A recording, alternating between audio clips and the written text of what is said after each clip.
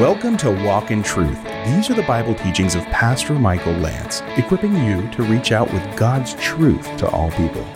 Learn more about the program, podcast, Living Truth Christian Fellowship here in Corona, and how to donate when you visit walkintruth.com. Now here's the conclusion of Pastor Michael's teaching in 1 Corinthians chapter 9, called Paul's Gospel Example. You see, if others share the right over you, 12, do we not more? Nevertheless, we did not use this right, but we endure all things that we may cause no hindrance to the gospel of Christ. You know, after Paul's made this argument, you want to say, okay, Paul, here, I'm writing a check right now. Okay. But the point that Paul's making is, even though we have the right, we didn't take advantage of the right. I don't want it. Then Paul, why did you spend all these verses to convince us that it's only right to pay you and the laborer is worthy of his wages? Even Jesus said that. Why would you make this case? To point to you to an example that I really want you to feel. Even though we have the right, we didn't take advantage of it. And even though you have the right, perhaps the authority, a biblical argument to make to go in because the idol is nothing, doesn't mean you have to use every right that you have. Our society is so concerned about personal rights, almost at all cost, right? It's my right to do this. It's my right to do that. If they don't have what I like, I'll just do this or that. And Paul's saying, look, I laid down my rights. Don't you know that those who perform sacred services eat the food of the temple? Could be referencing a pagan or the Jewish temple. And those who attend regularly to the altar, this has been the issue, food sacrificed, have their share with the altar. So also the Lord directed those who proclaim the gospel to get their living from the gospel. The workman is worthy of his wages. But I have used none of these things, even though they were his rights, in quotes. And I am not writing these things that it may be done so in my case. For it would be better for me to die than have any man make my boast an empty one. You see, before you get too excited about entitlements, before you get too excited about rights, I've used none of these. Oh, it was my right to, but I didn't. What's Paul getting at? He's saying, if I preach the gospel, I have nothing to boast of, for I am under compulsion. And then he pronounces a woe on himself. Woe is me if I do not preach the gospel. You know, after I became a Christian and the Lord called me into the pastorate,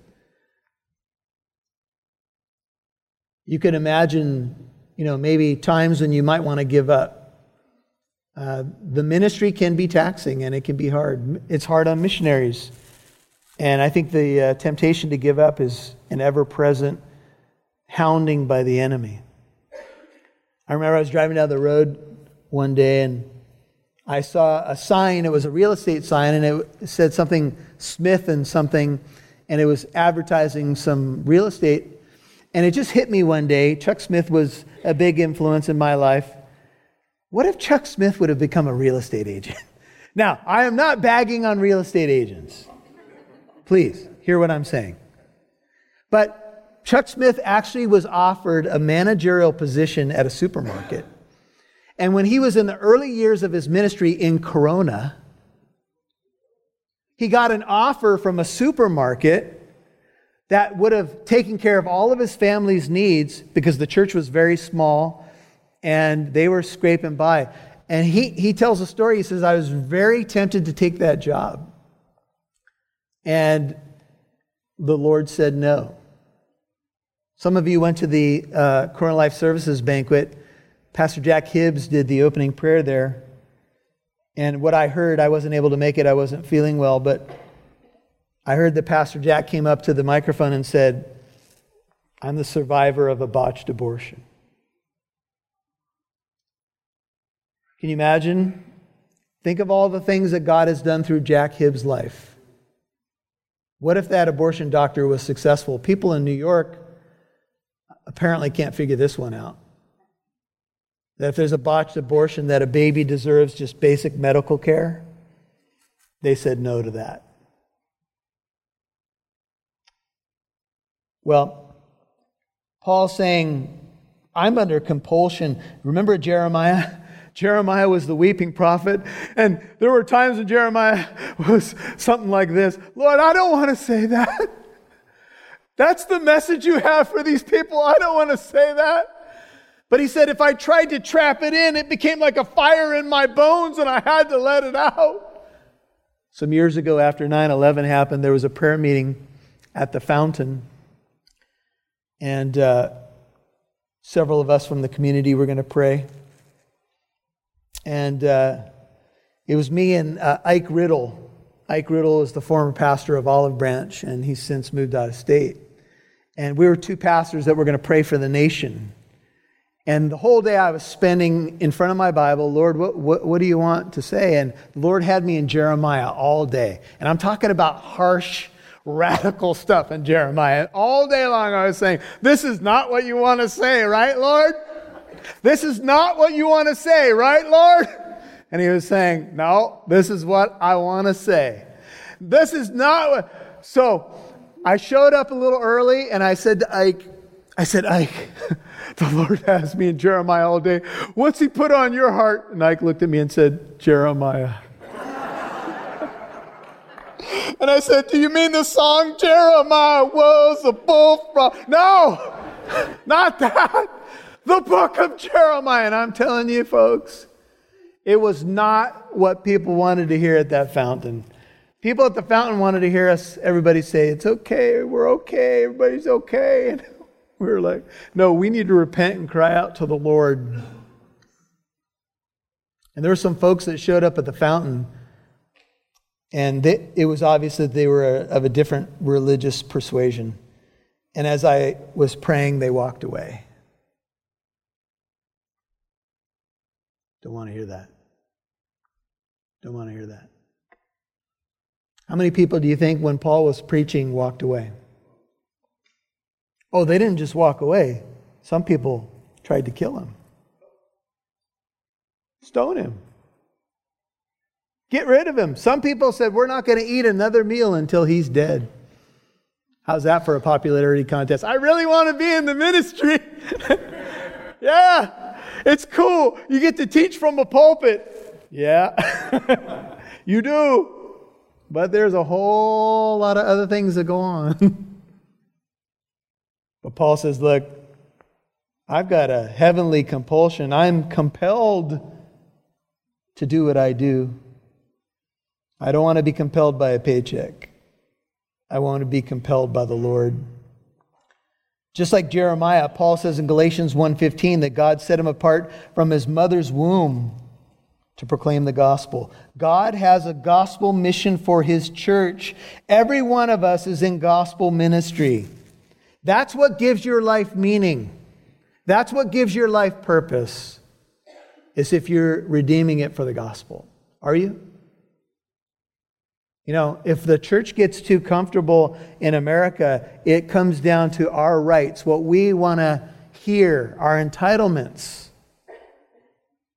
This church, like a lot of churches, scrapes by to get enough volunteers in just about every major ministry that we have. Why? Because, let's face it, we struggle with some entitlement issues.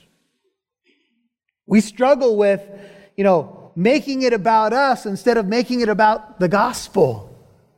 We struggle with laying down our likes and our rights for the sake of other people. And Paul says, if I do this voluntarily, I have a reward. But if against my will, I have a stewardship entrusted to me. Maybe the NIV helps us here. I'm simply discharging the trust committed to me. Paul says preaching is not my career, it's my calling. I didn't volunteer for the job. I was met on the road to Damascus where the Lord said, get up and I'll tell you what you're going to do. What then is my reward? Says Paul. Final verses. That when I preach the gospel, I may offer the gospel without charge, so as not to make full use of my right in the gospel. One writer says, Paul has found a reward more valuable than rights. My pay is to serve without pay. Or as Acts 20:35 says, it is more blessed to, what's that say again? It's give. It's more blessed to give. To receive. You guys buying that? You believe that? Yeah. Have you experienced it? Have you ever been in a situation where you gave to somebody time, maybe treasure, prayer? Maybe you were just there for somebody in their dark hour. And they said to you, man, that meant everything to me. How blessed did you feel? That means everything. I heard Raul Reese tell a story. He said, there was a need in the church, if I recall the story correctly, and he gave away his last $5. And it was a bit begrudging. He gave it away and he said, man, I was going to use this for Coco's. We're going to go to Coco's. We're going to Coco's. But he gave the $5 to this person. And he was kicking and screaming a little bit, at least on the inside, smiling on the outside. Yeah. And then somebody in the church came up and said, hey, let's all go to Coco's. I'm buying. You'll hear more from Pastor Michael in a moment. Do you feel equipped to share the gospel of Jesus Christ? Are you prepared to explain why you believe Jesus is the Son of God? Do you find it difficult to defend your Christian faith? The Ministry of Walk in Truth and Pastor Michael Lance would like to give you a copy of his book, Suit Up, Putting on the Full Armor of God. My hope in writing the book was to help each and every one of us know how to put on this armor so that we can be effective in our Christian walk and not fall and hurt ourselves and others. And of course, we should be thinking about, we don't want to dishonor our God who purchased us. And so we put on the provision. That's the takeaway is, hey, I know how to do this now. We will send you a copy of Suit Up as a thank you when you send a financial gift of $5 or more to Walk in Truth. Walk in Truth is a listener-supported ministry, and we appreciate your help to broadcast and grow the ministry to more radio stations. Please give online at walkintruth.com or call 844-48-TRUTH. That's walkintruth.com. Click the donate button or call 844-48-TRUTH. Make sure you subscribe to the Walk in Truth podcast, available on your favorite podcast app. Now, back to Pastor Michael Lance, right here on Walk in Truth. I have a stewardship entrusted to me. Maybe the NIV helps us here. I'm simply discharging the trust committed to me.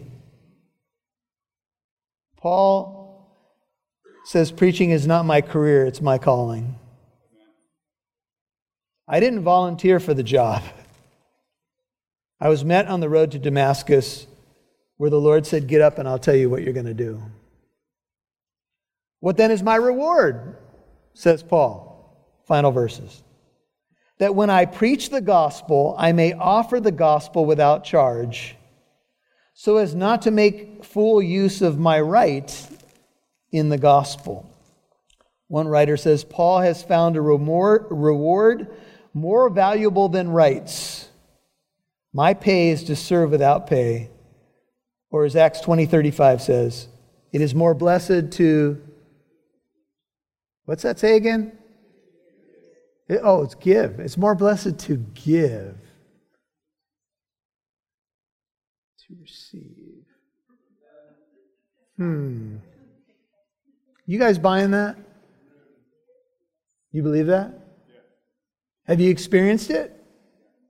Have you ever been in a situation where you gave to somebody time, maybe treasure, prayer?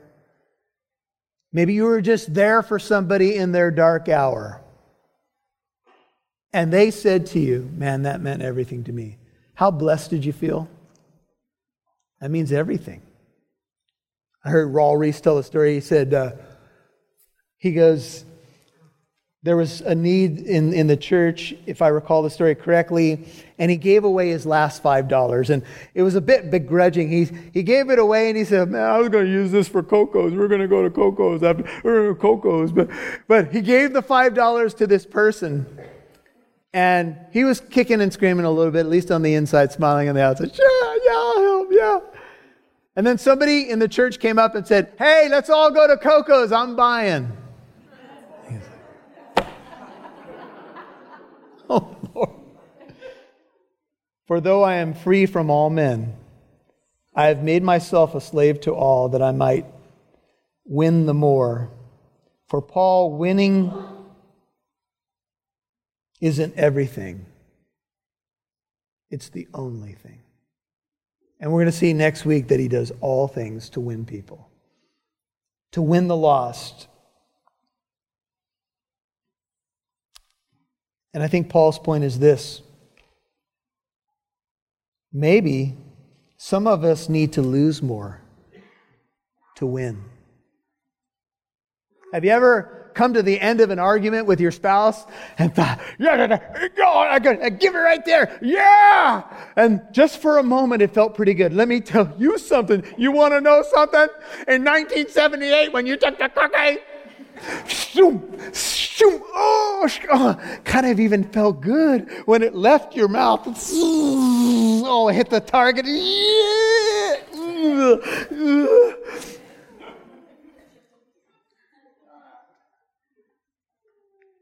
And then it doesn't feel so good.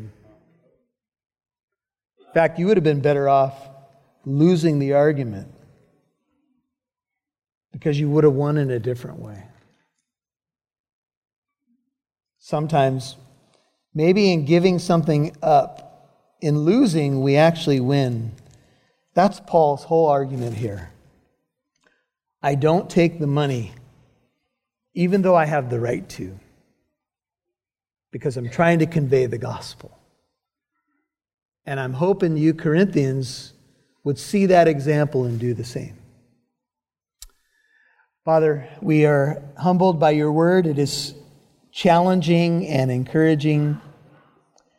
Thank you, Jesus, that you became poor, that we might become rich.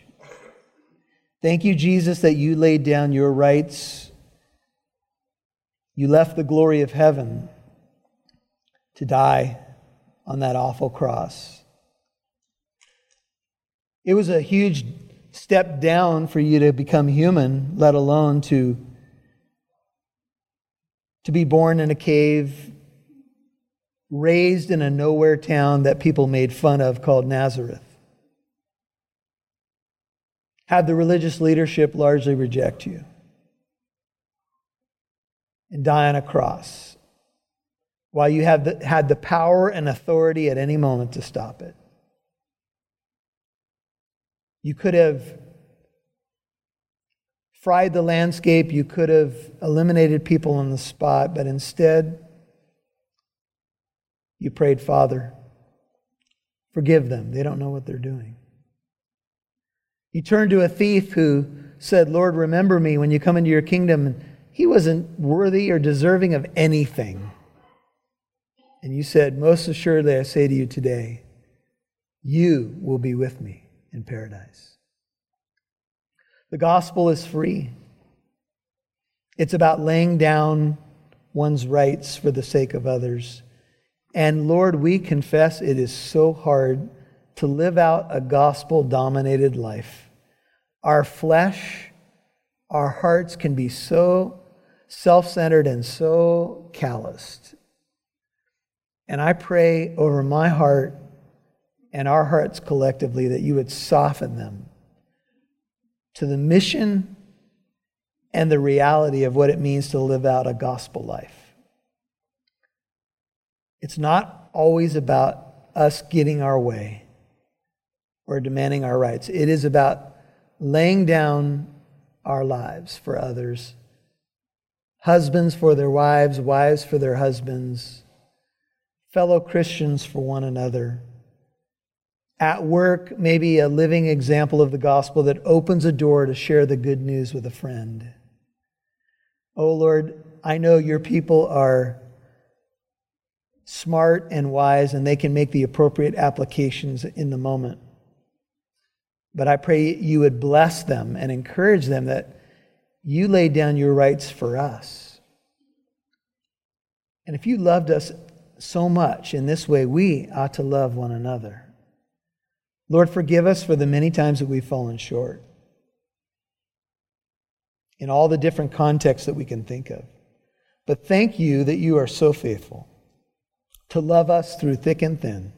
You never give up on us, even when we fall on our face, even when we get it wrong, even when our thinking's been wrong, even when we could point to something that we've anchored our behavior in, but then realize, but it wasn't driven by love.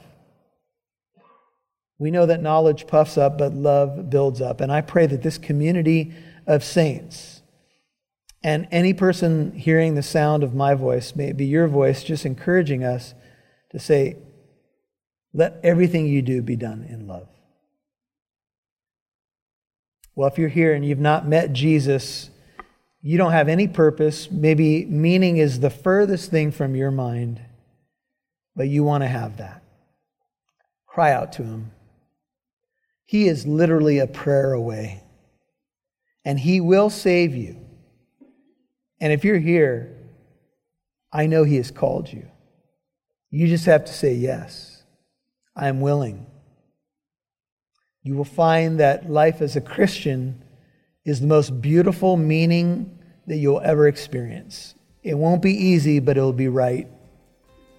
It won't be smooth sailing all the time, but you will feel blessings as you never have before. Open your heart to him.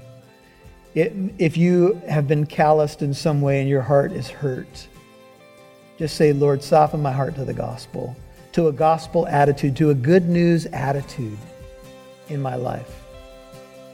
Lord, would you bless those who are doing some business with you? May you minister to them. May you meet their needs. May you strengthen them. May you encourage them about the good news. We're ambassadors of good news.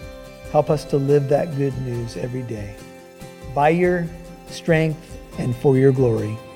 In Jesus' name, and all God's people said, amen. You're listening to Walk in Truth, and this was part 3 and the conclusion of Pastor Michael's teaching in 1 Corinthians chapter 9 called Paul's Gospel Example.